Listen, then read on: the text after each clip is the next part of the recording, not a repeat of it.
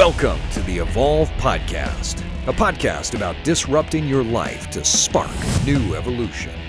Evolve your body, evolve your mind, evolve your soul, and evolve your tribe. And now it's time to disrupt.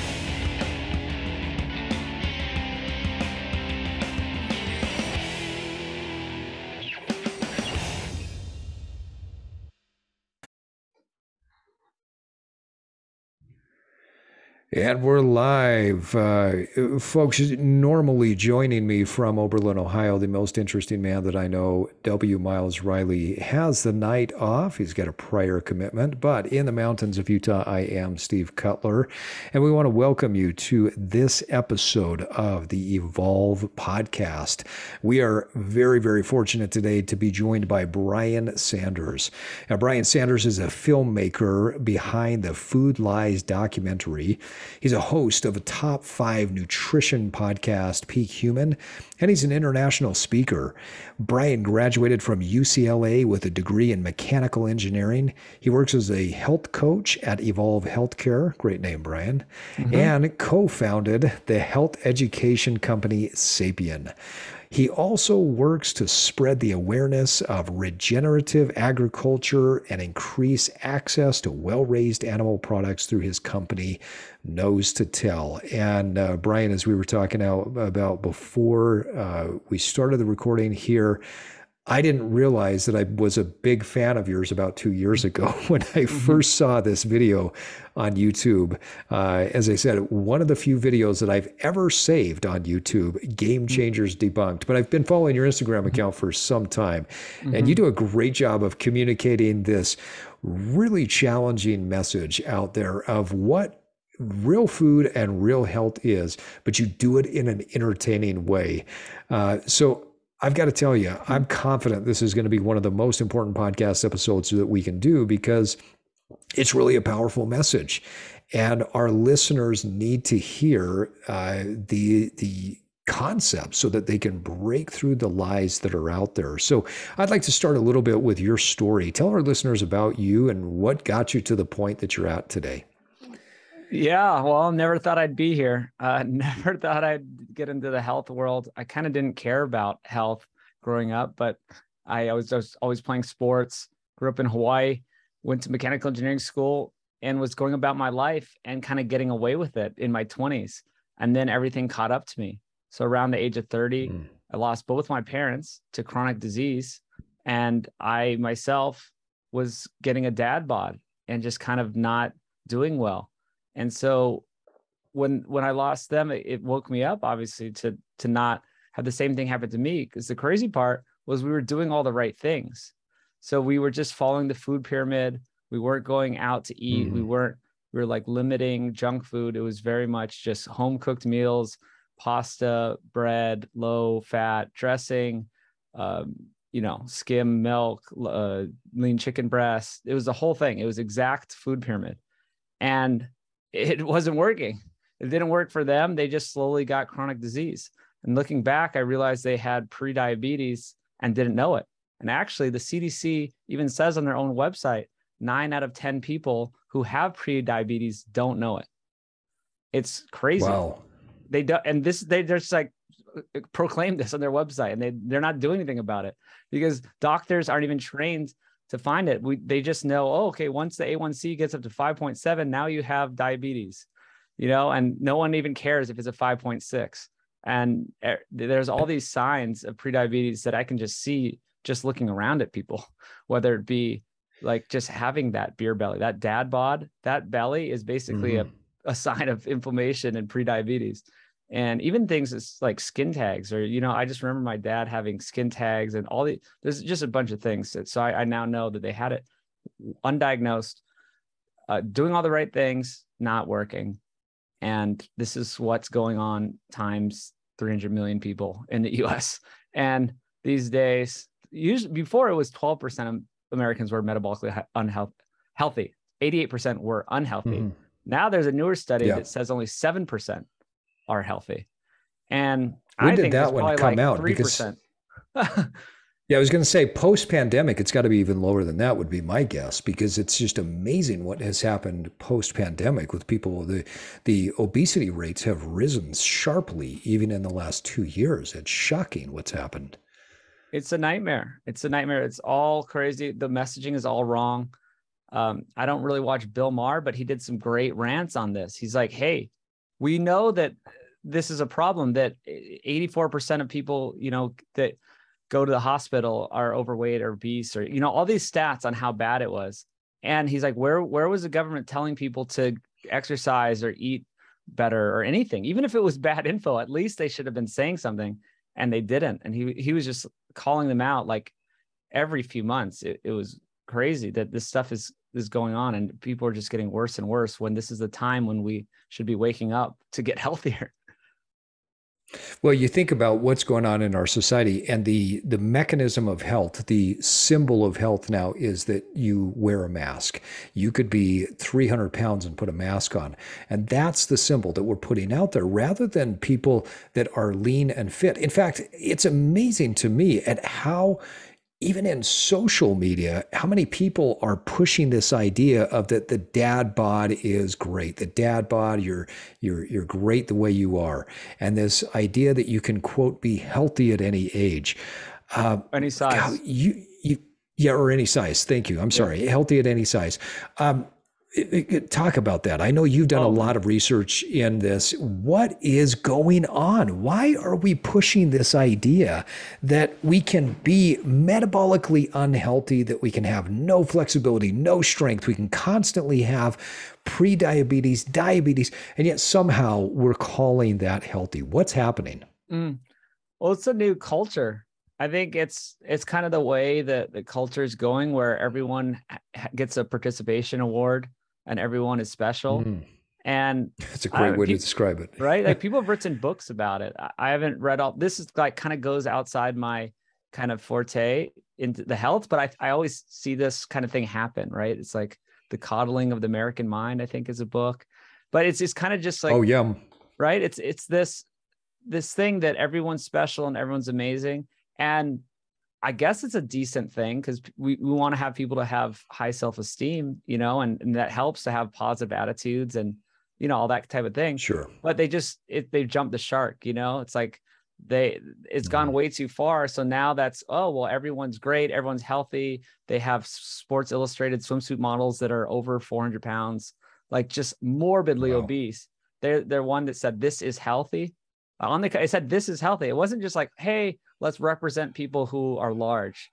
They weren't just saying that, right? Which is like, oh, let's be inclusive, which is another thing. That's okay, fine, be inclusive. But they said this is healthy, right? Which is factually wrong. And so, yeah, we're putting a little bit of this in the film because we can't go down this route. It's only getting worse. And it's scientifically proven that as you carry more fat, you die sooner. It's actually a U-shaped curve. It's a J-shaped curve. So if you're really underweight, you have an increased mortality, right? You can die sooner. This is the stats that they use. Sooner, years life lost. So that's probably people who are really old, emaciated. You know what I mean? Obviously, you don't want to be skin and bones, and there could be reverse correlation too, where someone who's already very sick and underweight. But then you have this normal weight where you have your good zone, and then it sharply goes up, linearly up to, as the more weight you carry, the sooner you die. This is all over the literature. I looked up all these different studies. It's not even questions. Yet in the mainstream media, which doesn't care about the science, I guess, they can just say whatever they want. Yeah, they make these declarative statements that go in the face of what actual science is. Brian, I want to get to the food lies here in just a second, but let's kick it back a little bit. Mom and dad got sick. Dad had cancer, is that right? And mom Alzheimer's. Mm-hmm. Yeah, and so these are chronic diseases. In fact, I read many scientists now believe that they are kind of looking down this path of Alzheimer's, dementia, as potentially what they're calling type 3 diabetes, and something that could be potentially preventable with the right lifestyle. So mom and dad get sick. You start digging into this. Fast forward to, what was the first project that you started working on? Was Game Changers Debunked the first one that you put out, or how did you start not only learning this for yourself, but creating content to help other people learn it? Yeah. Well, it started 9 years ago. So I'm 39. So it was around 30. And I just read Mark Sisson's book, actually, Primal Blueprint. People know of Mark Sisson. He's amazing. He's 68 now. He's shredded. He's the healthiest person ever. He's amazing. I played Ultimate Frisbee with him after we filmed his interview, and he was running around with 20-year-olds, outrunning them. He's amazing. He's amazing. So big That's inspiration. awesome. So I started, cutting out grains, added sugars, vegetable oils 9 years ago, and changed my life. It was so simple. I was already eating whole foods. I was already cooking for myself, right? I was never just like going to McDonald's all the time or something. And all I had to do is cut out bread and pasta and tortillas, and my whole life changed. And I lost like 20 pounds of fat and like gained like 20 pounds of muscle, something like that. That's I don't know. amazing. My whole body composition just changed. It just like tightened up and just became human again. My joint pain went away. I had like chronic overuse injuries from the computer went away. Knee pain went away. Acid reflux went away. Even my allergies went away. I had allergies. And now if I eat bread, if I'm, go to a restaurant, have a charcuterie board, eat some bread with the meats, boom, allergies the next morning. It's amazing. And Yeah. not like I have celiac or anything. I've never had a problem. I could eat bread and it doesn't really affect me. It just affects me in those small ways that people don't realize, like you have allergies. And so really it's just these inflammatory foods people don't understand, because everyone is in this malaise of just inflammation and like chronic fatigue and brain fog and all these things, and they don't even know it, right? And then until you pop out of the matrix, like so many of us have, then you're like, oh man, I was not doing well. And so people don't know that a lot of the stuff the problems they have are just due to what they're eating, but they just think that this is how you eat and there's no other way. And they just never give it a rest, and they just go along with their life, and it gets worse and worse. I can really resonate with what you're talking about, because much like you, I wasn't living this extremely unhealthy McDonald's, on the way to work and on the way home type of life. I would cook my food, or my wife is making food at night. We'd making dinner. And for the longest time, within health and fitness as a trainer and a coach, but yet at a certain point, my body wasn't changing. And it wasn't until I said, well, wait a minute, I've tried everything that's out there. I've tried all of the different things that, the American Heart Association, American Dietetic Association, that everybody talks about, except the only thing I haven't tried is getting rid of all of these grains, getting rid of all that kind of stuff, trying out ketogenic, trying out carnivore, trying out some of these things where I'm just getting rid of some of this other stuff. I had a friend of mine get me introduced to, now I'm going to blank on her name, Big Fat Surprise. Oh, Nina Teicholz. Yeah. Nina Teicholz's book. And jaw dropping. I listened to it on Audible when I would go out for my hikes in the summertime, finished it in a short period of time, and completely transformed my life. I'm 46 years old right now, and I maintain low single digit body fat, and I feel better than I have. I can't even remember when. Like you, I wasn't the McDonald's guy. I was the guy that was eating quote unquote healthy. I was living a quote unquote healthy life. It's amazing what happens when you make some of these shifts when we're in our space. But for people who are eating the standard American diet, I think it makes even more of an impact. When you made that change, obviously you talked about some of these things that happen from an anti-inflammatory standpoint. What were some of the other changes that you noticed in your body? Energy change, weight loss, what else? Yeah. Well, actually, I should finish my story. I realized I just got off track with explaining how I got here. Yeah. So that changed. Sorry. Oh, completely. Yeah. Didn't have that crash at 2 p.m. Everyone's got that like after lunch nap and lull and they feel terrible. Got rid of that. It's just a million things. It's just like your whole life changes. It's hard to even quantify or like talk about the specifics. It's kind of like you just pulled off the curtain to like the real world, and or like finally got glasses. You had the fuzzy vision the whole time, and then you got glasses, like, oh, this is the world. So that happened for Great me. description. So people around me were doing it. I was just seeing so much success around me. It was actually when I saw What the Health 6 years ago. So that was a vegan film that came out 6 years ago. I saw it in the summer. I remember summer 6 years ago. And it was everything the opposite of what I just did to fix myself and what I saw around me, all the people around me healing themselves.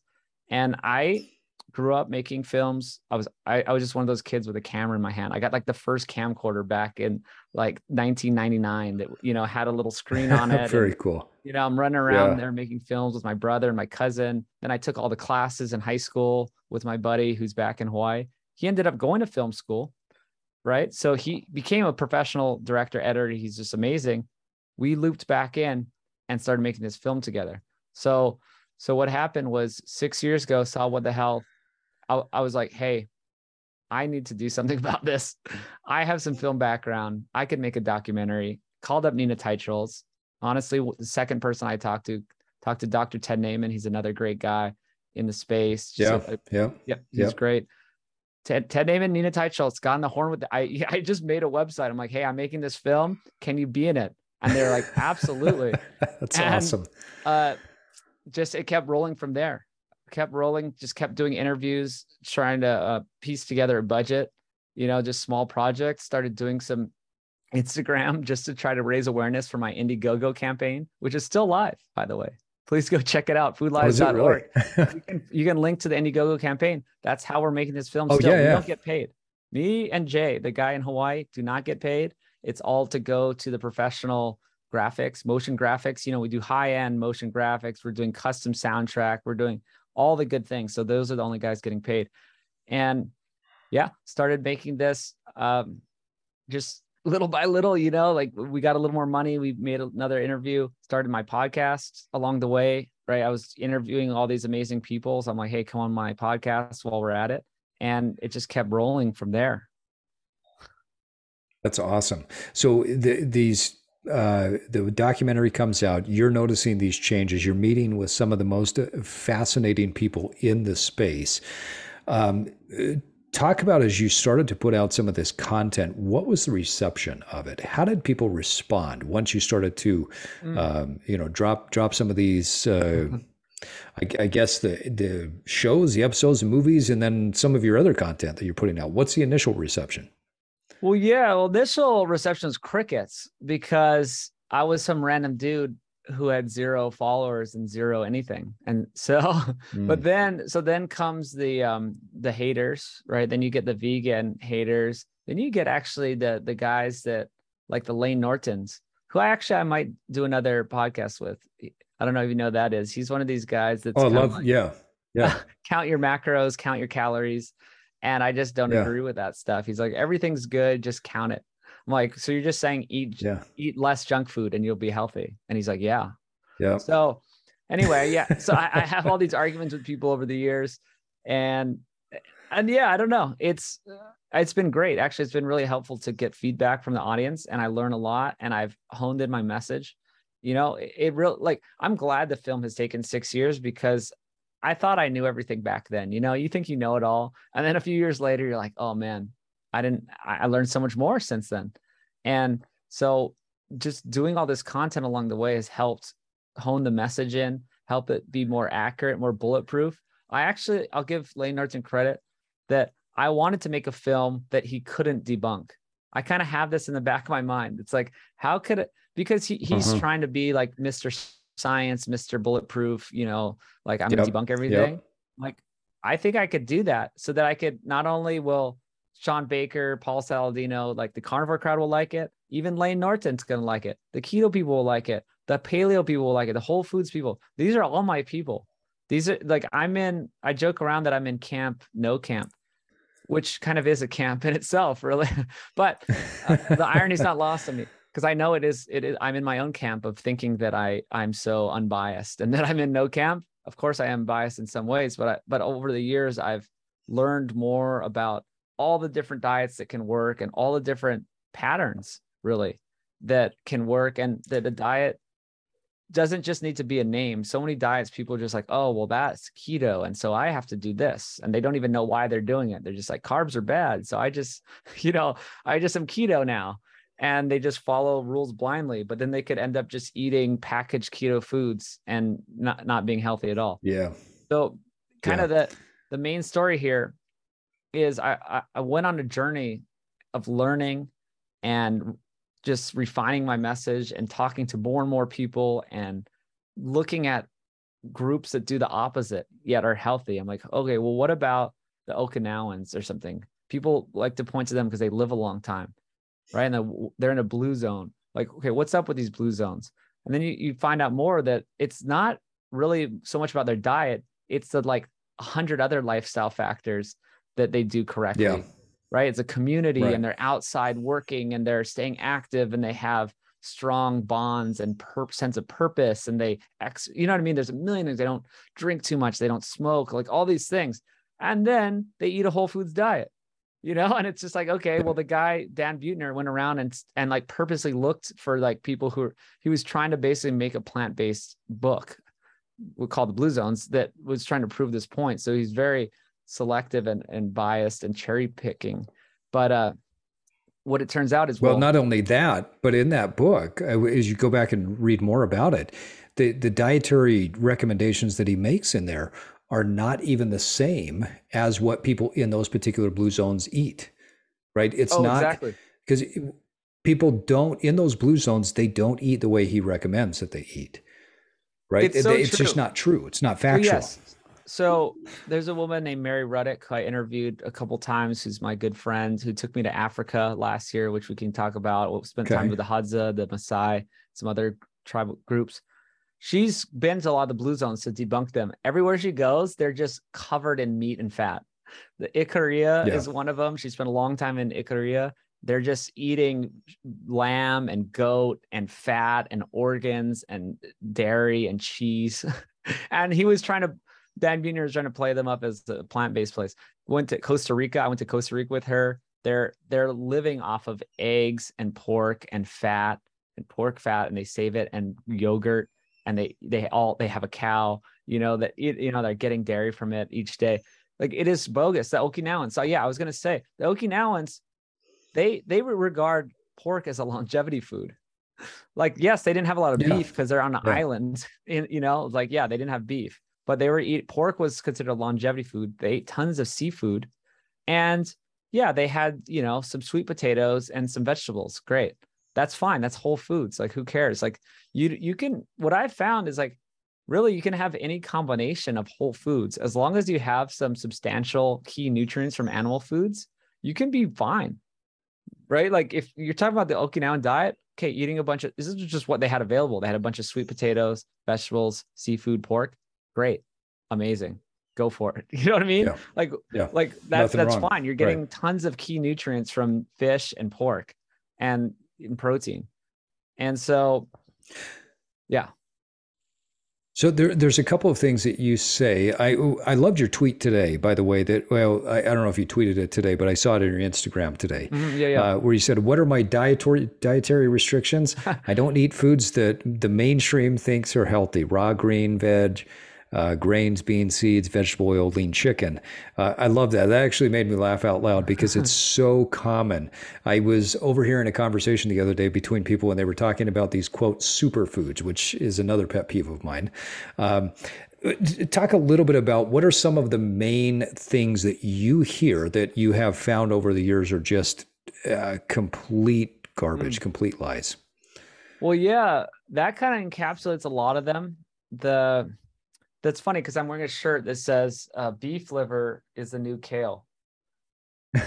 Beef liver is the new kale. Like, people regard, kale as a superfood. I don't think there's anything super about it. Like, beef liver, if we're going to use the word superfood, was probably the only one, because it actually is one of the most nutrient dense things you could eat on the planet. So very nutrient dense. Yeah. So yeah, and then I did tweet that today, and then this follow-up tweet was, I eat I mostly eat what everyone thinks are unhealthy. I eat red meat, butter, eggs, cheese, sausage, bacon, honey.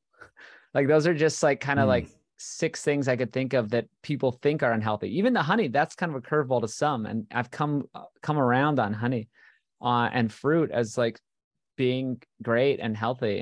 And, you know, no one thinks fruit is unhealthy, I guess, except for keto people. But yeah, I just kind of do the opposite of what the mainstream recommendations are. It's kind of hard to list all the food lies because it's kind of just everything they say is a lie. I kind of listed in that tweet that you read, though, that's the food pyramid, kind of, right? They want you to eat all the grains and the bread and the pasta. Then they want all the beans and legumes and vegetables and fruit, fine. And then, you know, the meat's way up at the top, and that meat should be fish and lean chicken. I have no problem with fish, but I have a problem like with lean chicken. That, I mean, if you're just trying to get some protein, then yeah, I mean, it's okay. But it's kind of like the least nutrient dense meat. And it also is raised the most poorly, right? Like if you get most standard pork and chicken is just raised in a gigantic warehouse with 1 million of the animals in one place. At least cows are out on the pasture for the first 2/3 of their life. You know, people think the vegans will have you believe that they're just in a feedlot their entire life and they're like in some cage or something. That's not how it works. The first 2/3 of their life, they're in a cow-calf operation. It's a completely different operation, which they're with their mother, you know, they're like out on the grass. And then the last 1/3 of their life, they would go to a feedlot and, you know, they're on mud and yeah, it's not great, but it's not like they're in a cage. But that's sort of a different story. If we wanted to get in the environmental side, that's a whole nother thing we get into in the film. But basically, I guess I'll try to answer your question instead of going on tangents. The main food, the main. I love the tangents, so you keep going. I love it. I try to always weave it into the question, but the main food lies, man. The base, the food pyramid is upside down. You know, I think that's a common thing. People realize it's just the grains, these empty foods. It's just empty calories, right there. Okay, I'm going to have to go back a little bit. I love it. We're going back in history, back into the 1950s when we started having heart disease and we didn't know what was going on and we didn't have all the science back then. And, you know, President Eisenhower had a heart attack. This is also when everyone was smoking like in their baby's crib and like in the shower and in the elevator and in their car. Nonstop, like chain smoking like, shit. In bed, they're smoking, like they're like taking a shower, they're a bath and they're smoking. So they're doing all the smoking. They got all the Crisco and all the fake margarines and stuff in their diet. And then they have some heart disease. And these geniuses decide to blame it on meat and fat. And that's a whole long story with Ansel Keys, and people may know the 7-country study and all this stuff. Then we end up with the bogus food pyramid. All the food industry just takes off. They're like, oh, okay, well, fat's bad. All right, great. We're just going to put in a whole bunch of cheap grains and sugar and try to make packaged foods and sell them at a huge profit margin because they're now low fat and healthy. And so part of why this all started was because we had all these cheap grains and crops, right? We had the US with 1 million acres of corn, wheat, and soy.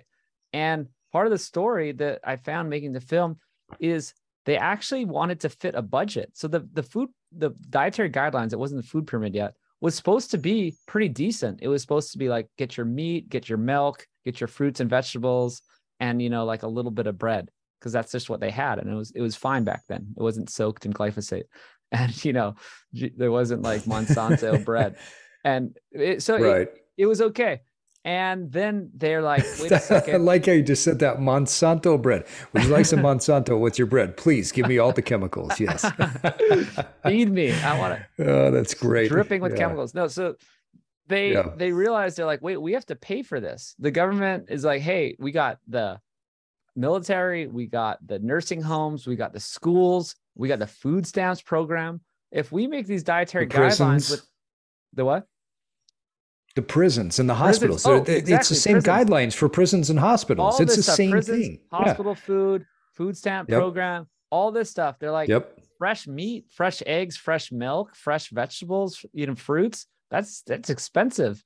What we got millions of acres of corn, wheat, and soy, and there's like lobbyists, and there's like some funny business going on. All of a sudden, the dietary guidelines come back, 7 to 11 servings of grain. And it's like things got pushed around, And guess who benefits? I mean, it's just, I don't even know if it's the government just benefits from not having to pay for all those expensive food programs, or if it's the company, the companies that benefit from it, and the subsidies. Like, it's just this big circle of sort of money flying around into everyone's pockets, but the everyday person. So the everyday Yeah. person's health is screwed, and the everyday person's wallet is screwed. And that's just actually the story of the whole world in the last 100 years. Well, it's yeah, and actually, I think it's a story of the world through history that there has been governmental and religious impact on our food throughout history. There's a great, well, it actually is one of the great courses on Audible, but it's a 20 some odd hour course on food and culture and history and religion, how it's all tied together, and they didn't even cover very much relative to the U.S. and how we've created the nutrition habits that we have. But you go back through time, and all food choices have some sort of link to some sort of religious or cultural link or cultural factor to it. Kellogg, for instance, Kellogg's made I don't know how much money off of selling cereals. And what a lot of people don't know is that the Kellogg company, Kellogg, was promoted by the Seventh-day Adventists as this guy who could get in and lobby for grains, and it was all put out there. The Seventh-day Adventists put this propaganda out that you should eat grains and get off of meat, because at one point they observed people who were mentally ill were sitting in a room masturbating, and they linked it to eating meat. So they said, well, that's causative, right? Because you're eating meat, you're masturbating. And so the Seventh-day Adventists said, we got to eradicate the world from eating meat, because Jesus will return when the world stops eating meat. And so they have this entire agenda around getting people to stop eating meat, because they think that's when the second coming of Christ is. And it's fascinating to me when you're talking about Ansel Keys, and you're talking about the food pyramid, you're talking about the whether it was a budgetary decision or whatever it was, but this is where our guidelines came from, and they are the same across the board. I love how you kind of made a jab at Layne Norton. The one thing I do like about Layne Norton is that he'll bring up some stuff and it's okay, well, let's look at this. I don't always agree with the stuff that he does to rebut what people are saying, but I do like the fact that he's trying to have some sort of maybe alternative view. Let's just put it at that.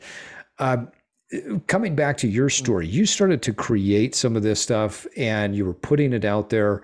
Silence for a while, haters for a little bit.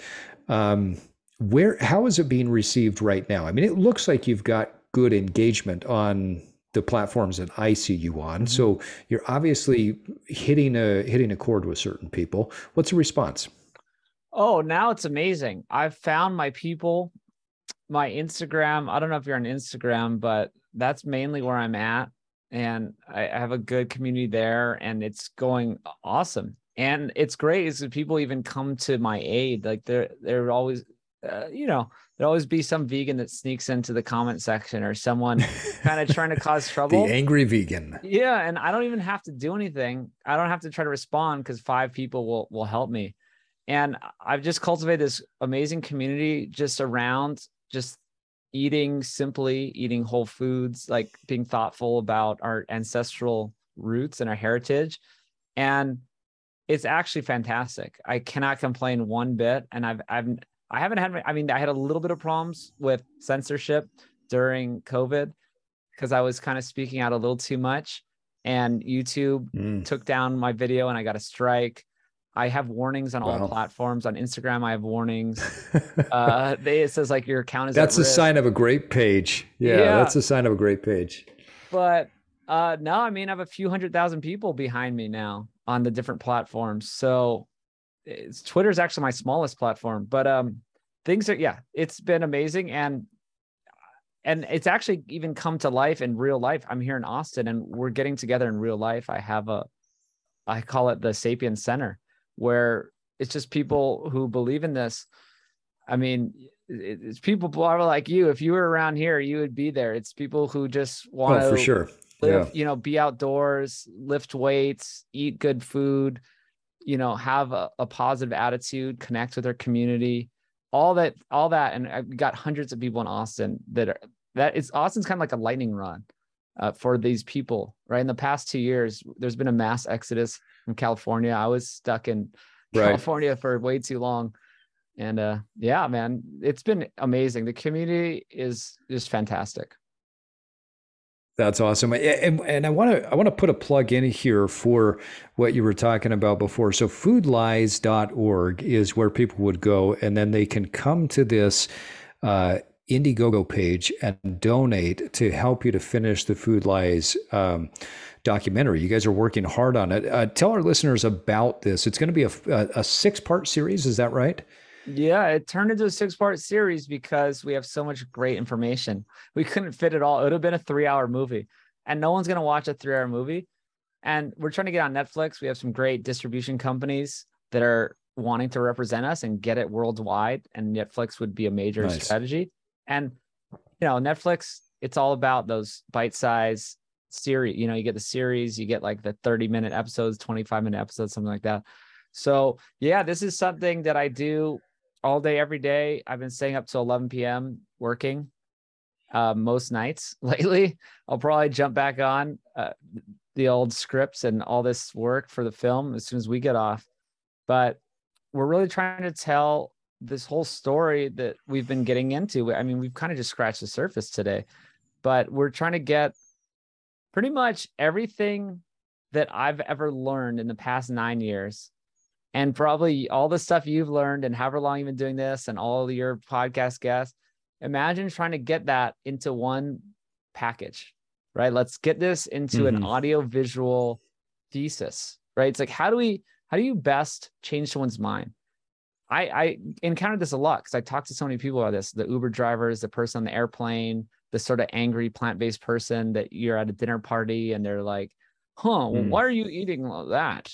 Like, what is up? Why are you eating so much meat? And then you get in these discussions with them. How could, like, the best thing you can do, I say, is to show them a audio, like a Netflix series that's 3 hours long, right? Because how else are they going to get all this information? They're not going to listen to 100 hours of podcasts, go to like 100 lectures, read 100 books. You know what I mean? There's so much that we've done to kind of immerse ourselves into this. And so for the everyday person, they're not going to do that. So I just have to give them this series. And that's why it's taking so long. It's kind of like, have you heard the phrase, I would have written a shorter letter, but I didn't have the time? Yes. Yeah. It's such a good one because, man, I could have thrown something out, years ago and it would have been mediocre. But I'm sitting here till 11 p.m. on my computer. At least I got my red light or my blue light blocker on my computer. But, I'm up here, probably ruining my circadian rhythm here, trying to do this because every word matters. It's like, how do we tell the entire story from human evolution all the way to regenerative ag? And that's what we do. We start with like how we do require animal foods, like why we changed the way. We're not chimps. Like, we don't have like this giant digestive system that ferments plants matter. Like, we can't get nutrition from cellulose. We're not like a cow with 4 stomachs. And yet the vegans, they use that in the Game Changers film. There's twice they said the strong, like, I look at this ox and this, I want to be strong like ox, so I will eat plants, or whatever the hell that guy said. Right. And they did another one with a rhino or something. The strongest animal is a rhino and it's eating grass or something. It's just like absurd. So we're trying to go back and say, like, how did our gut systems change and why we require nutrient dense animal foods? And that's how we became human. And that's what our bodies thrive on. And yeah, sure, we can survive on just about anything, right? That, like, this kind of plant-based diet, this food pyramid diet, is kind of just like a survival diet. It's kind of what governments always do back into the Egyptian days. The Egyptians are famous for eating all these grains, and everyone's like, oh, what's wrong with grains? The Egyptians ate grains. I'm like, yeah, the pharaohs, like they had 1 million slaves building pyramids, and they had to feed them with the cheapest possible food. And that's just basically empty calories that like can barely keep someone alive. So actually, that's a problem with nutrition. is that so many people can eat all sorts of different diets and they don't die, right? Or they eat any kind of diet and they're like, well, I'm fine. And then, they turn 40, they turn 50, and then they're on 3 medications, 5 medications. They get the dad bod, they become obese. You know what I mean? It's just the slowest process.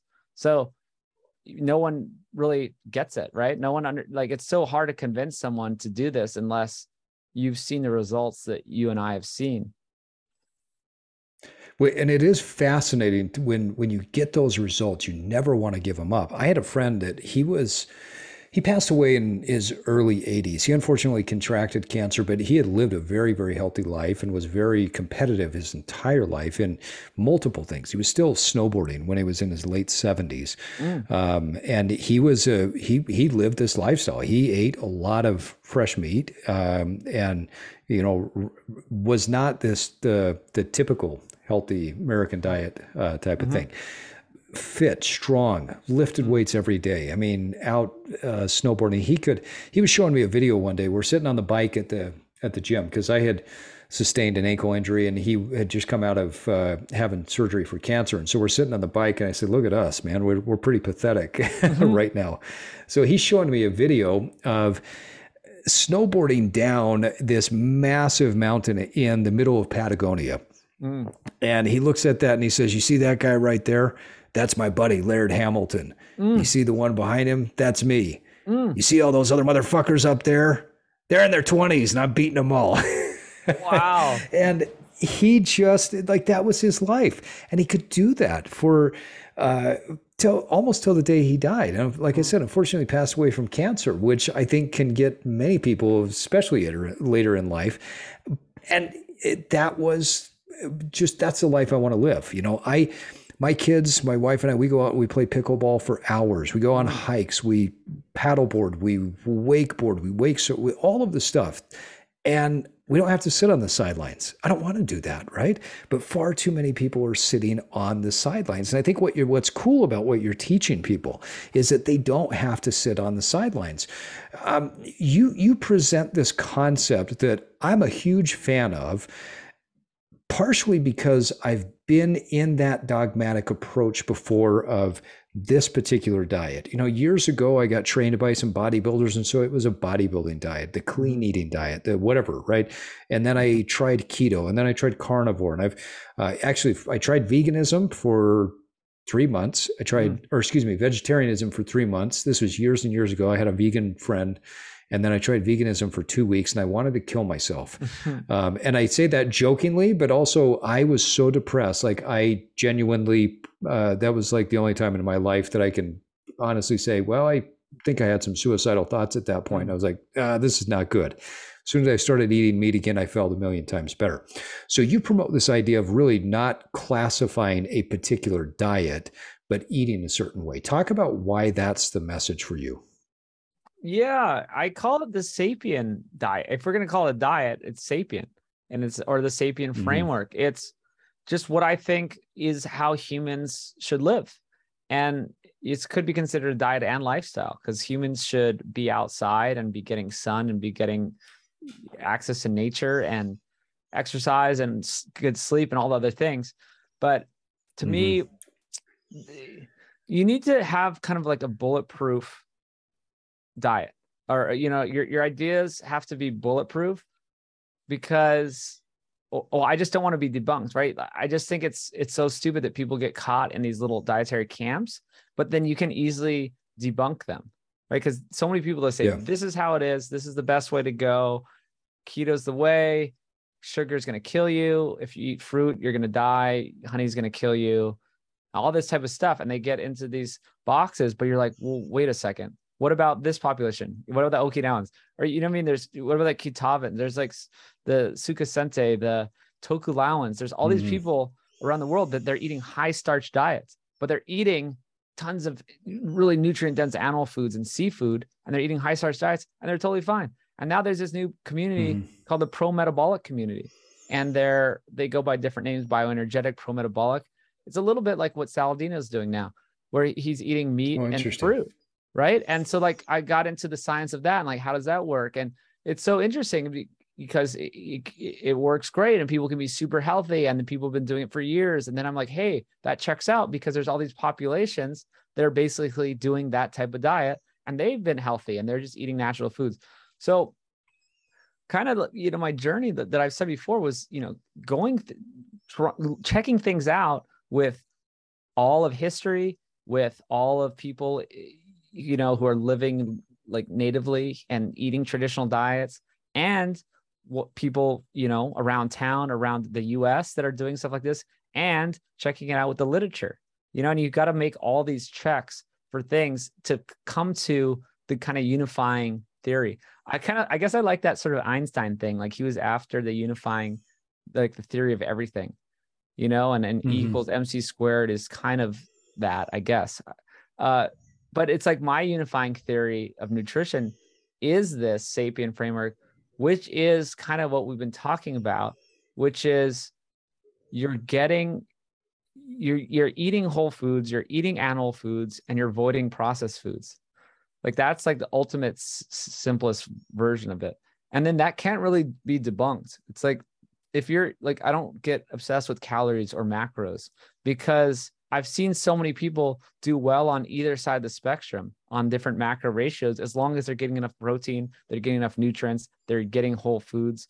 I don't think, say, a bodybuilding diet is good because maybe it can work in the short term and you could do, you could just eat like lean chicken and broccoli and rice and you can get cut and shredded and all that, but that's not long-term health. So another component is long-term thinking. Right. So many diets are short-term thinking. What a juice fast is short-term thinking. I think the juice fast is the stupidest thing you could do. You're just chugging sugar. You're just like chugging sugar water. I agree. You're getting no protein. So mainly you're getting no protein. So people think they're losing weight. Guess what? You just lost muscle.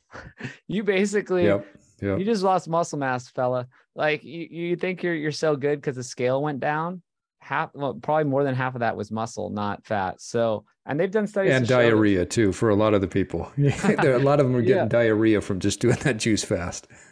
Yeah, but they think they're like, oh, great, I looked good in my swimsuit on my vacation, and then they go back to now they're like fiending for sugar, they're starving, they're nutrient deprived, they're protein deprived, and then they just go back to even heavier than before.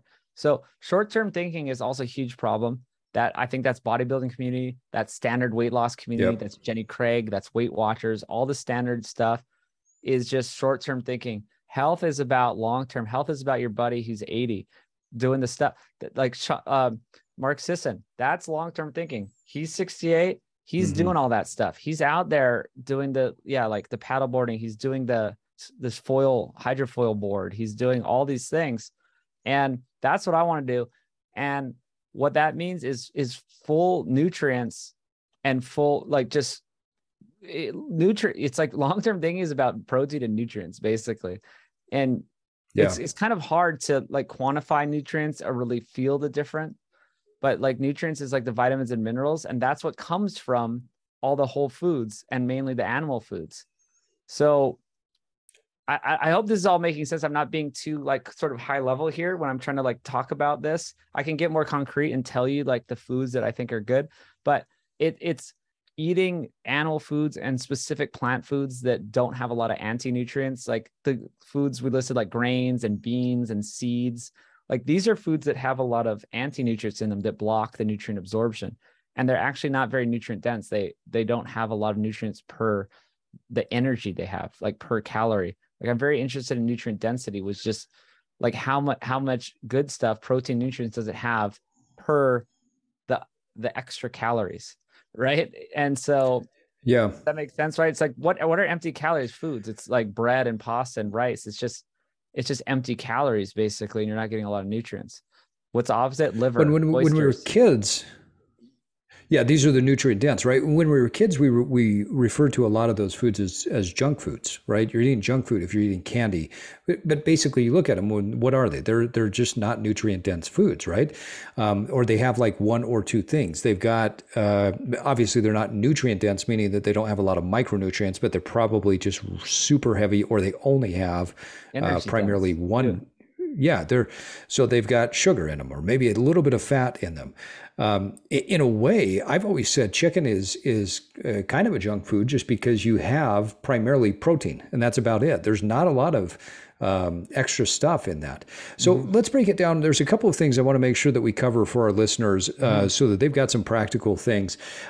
You mentioned some of the nutrient dense foods, but then I also want you to touch on this idea of anti-nutrients and the things that are within plants, because far too many people have grown up thinking that vegetables are where they're at, and they don't understand that vegetables are designed to fight against humans eating them. They want to stay alive and propagate. So let's start with, what are some of the nutrient dense foods that you recommend people incorporate for health? All right, nutrient dense foods, liver's number one, probably oysters number two, egg yolks or eggs number three. These are just powerhouses of nutrition. After that, you basically have any animal food that's in its whole form. Lean chicken is like, not very nutrient dense, but if you ate like a chicken leg from a good farm, pasture raised chicken leg, it has some fat, got some dark meat, you're going to get some vitamins in there. Yep. Any seafood, basically any fish, meat, eggs, just crush the fish, the meat, the eggs, the fat, the bone marrow. I mean, if you're just drinking straight fat, that's not actually nutrient dense, but you can, sure, you know what I mean? But you can get the fat that comes along with it.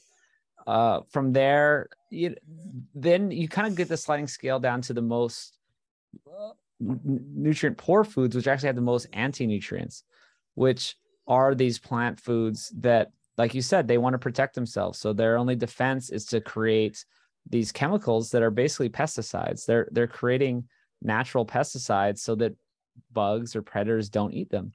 And it's really weird that we have this concept of the plants are these magical things that just create health, when they're actually something that we've had to highly breed and cultivate to not kill us. And humans for all of history have gone to great lengths to detoxify plants. And this is part of the film. This is part of my journey learning, and people I interview like Dr. Bill Schindler. He travels around the world and studies how these cultures detoxify plants. They all have all these elaborate techniques they have to ferment and they soak. And, in South America, he's down there, they're putting a potato underground for like a year so that it ferments and gets rid of all of these anti-nutrients in them. People pressure cook beans and gets out the lectins. You can ferment sauerkraut to get out all these anti-nutrients. There's so many ways, like even bread. The traditional way to make bread was to use the old school heritage grains, totally different from the GMO Monsanto grains. And they would grind them fresh and then ferment them and, use the yeast, like there's natural forming yeast just in the environment, and they would collect it and make bread, and you ferment it for a couple of days. And that actually does get rid of some of these anti-nutrients that block nutrient absorption. So not only are these anti-nutrients, there's a whole list of them. Actually, I found a great vegan site that listed all the anti-nutrients and what to be careful of. It's like phytates, phytic acid, oxalates, lectins. And they were just going through them and like, watch out for this. If you can't eat so much raw spinach, you're going to get tons of oxalates. So it's really great that it's from a vegan site. And they do studies on this stuff. Way to go vegan. It's wild. Like people have this cognitive dissonance. They're like, the plants are trying to kill us, but they're the healthiest things ever. So here's how to try to mitigate all the damage. Oh, what I was going to say is not only do they block nutrient absorption, they mess with your gut too. And I think so much of disease happens in the gut. I have this, the paradigm of disease to me is like these like two just factors. And it's kind of like a Venn diagram. They overlap, and it's energy toxicity, which is basically eating too much energy, which is basically if you eat non-nutrient dense foods like just bread, you're getting a whole bunch of energy and not enough nutrients. So your body keeps eating it. And then you end up with too much energy. Then you have overstuffed fat cells, turns into insulin resistance, type 2 diabetes, right? So that's energy toxicity, is overabundance of energy meaning fat or carbs or both. And that is half the problem. The other half of the problem is gut problems. Your food affects your body the most. Like kilogram of food goes through your body every day. Of course, it's going to have effects. People have IBD, IBS, Crohn's disease, SIBO, like so many gut problems. And it's because they eat all autoimmune issues. I think most of them are from gut problems. Depression, even gut problems. It's where Yep. most of your Yep. serotonin is made in your gut. Your gut. So it's like you have all these gut problems. You have all these energy toxicity problems, too much energy.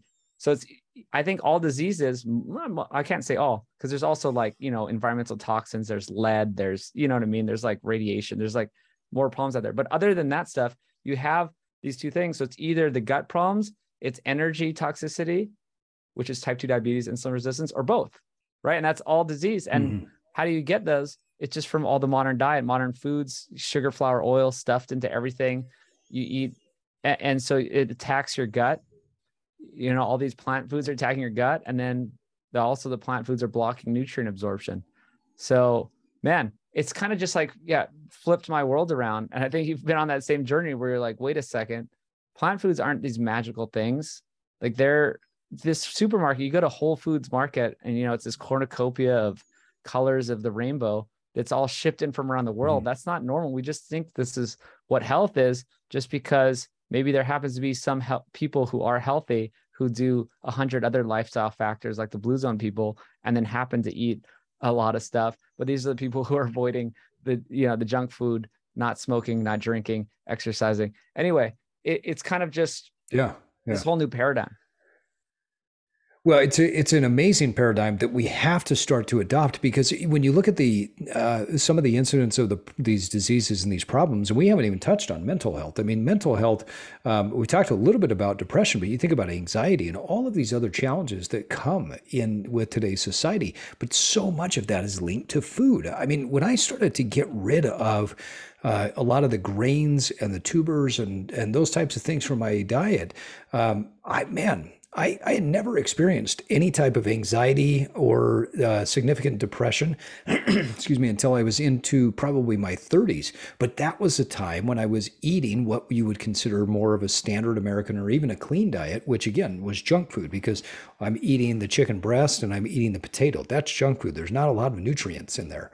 And so I'm eating this, and then all of a sudden I start to feel anxiety.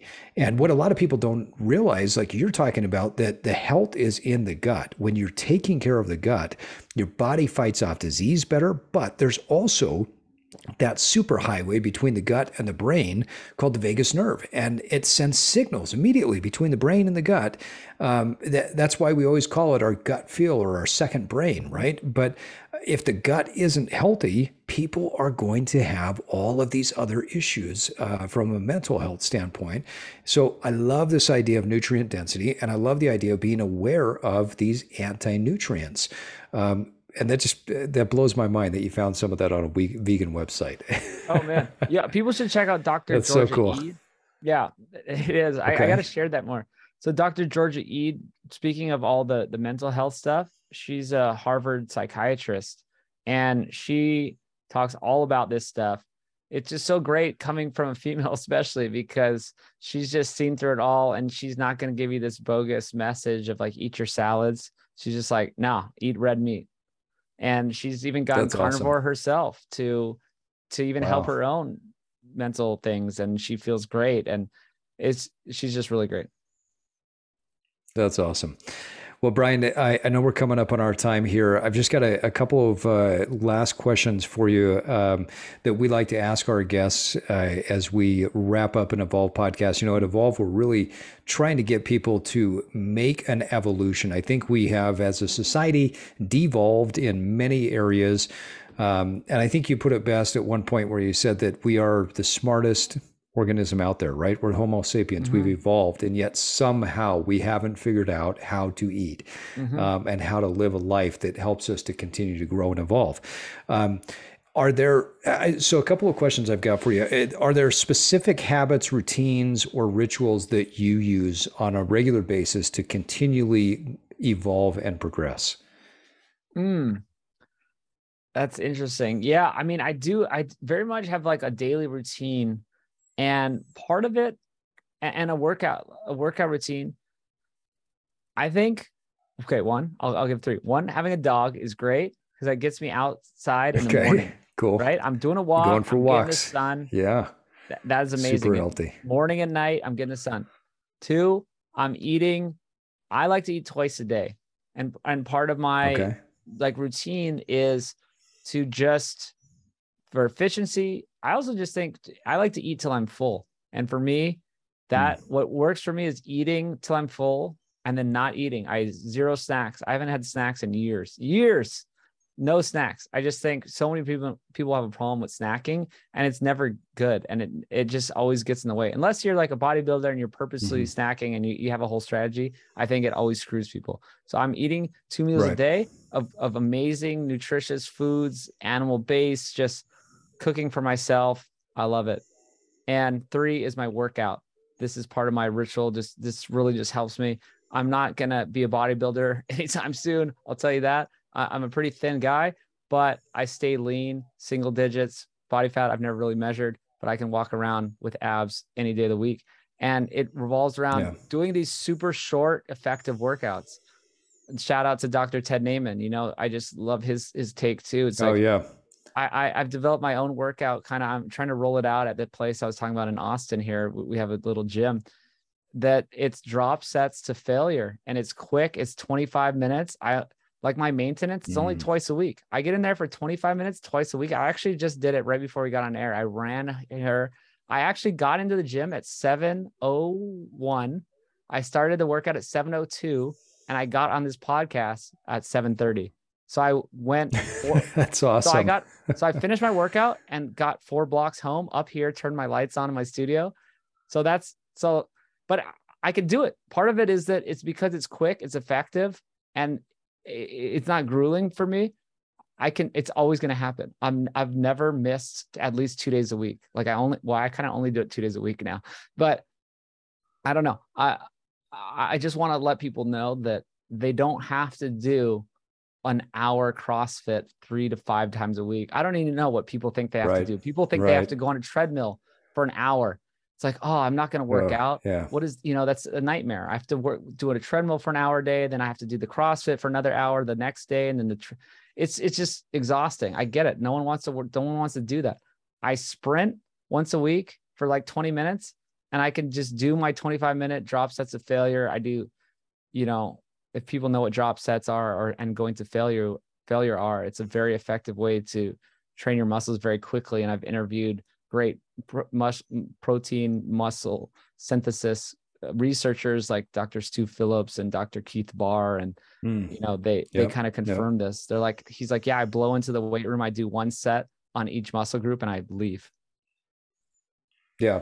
Well, the science is out there and has been for years. And if people don't know, what I would recommend is you've got to learn from somebody who really knows and start to become educated on that. But I love those habits. Next question, Brian, as you've evolved over the years, and you talked about that this is a 9-year journey for you at this point, from starting in this nutrition and research to now. What's something that you used to believe that you no longer do? I think the main thing is what I was kind of saying, that like carbs are the enemy.